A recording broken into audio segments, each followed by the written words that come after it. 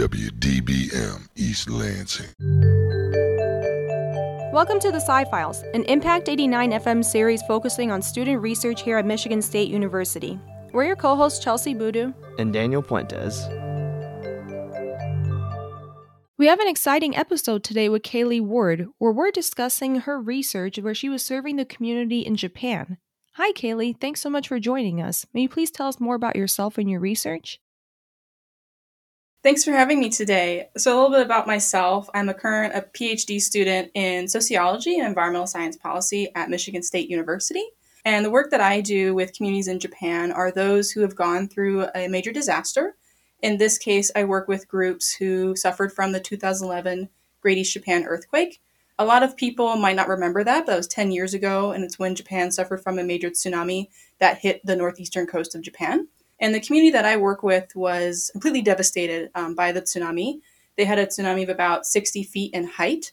And as you can imagine, that would be more than a 4-story building. So there's really nowhere to go in that case. The community is only about 18,000 people that I work with. And after the disaster, there's only about 12,000 people now in the town. And so a lot of the work I do is helping them recover socially and economically, and seeing ways in which we can do that from the bottom up by encouraging residents to participate in decision making and also to create community programs that help benefit residents. Yeah, I remember when I was growing up in high school that the earthquake was all over the news back then. It was really just a sad time for those people, unfortunately. You talked about how the tsunami devastated this town, but what is the relationship between an earthquake and a tsunami? Great question. Not all earthquakes will generate a tsunami. In most cases, you need a large earthquake, so a high magnitude level. So there's 7 is pretty high. And in this case, this disaster was recorded at a 9. So this disaster in particular, you have an earthquake going on for more than a minute, and it's extreme shaking. And because the earthquake was only, at least for, in the US, what we consider maybe a couple miles offshore, there wasn't much time for people to evacuate. And because the earthquake was so powerful, it generated or had the ability to generate a large tsunami. So usually what you have is we have these tectonic plates that we, different portions, different continents rest on. And those plates move over time, usually very, very slowly. So slowly you don't ever, but sometimes those plates will catch on each other and pressure will build up and build up and build up, and eventually they'll slip past each other. And that movement between plates is what generates an earthquake.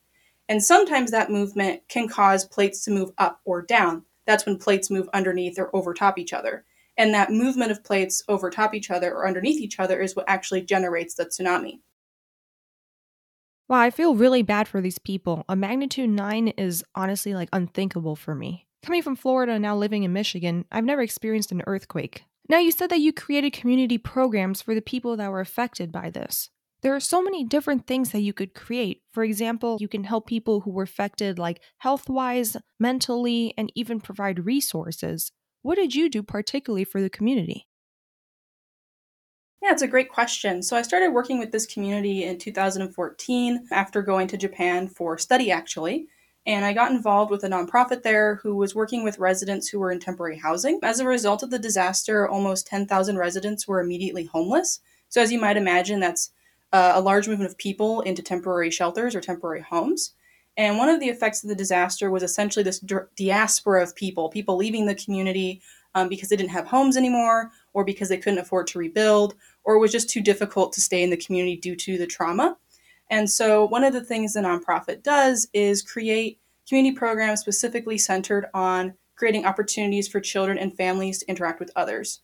So really a lot of our programs are unification efforts where we have programs in different prefectures or states. And at those events, we invite children and families who were originally from the community to return back and to attend these and essentially share in different programs that children participate in and also that parents can participate in. Usually when we're looking at recovery post-disaster, there's a lot of focus on, rebuilding. Where are we going to put the houses? Where's the hospital going to go? All this physical infrastructure stuff. That's also very important. But oftentimes, people's well-being or their connection to their community isn't really focused on as much as a important measure of recovery.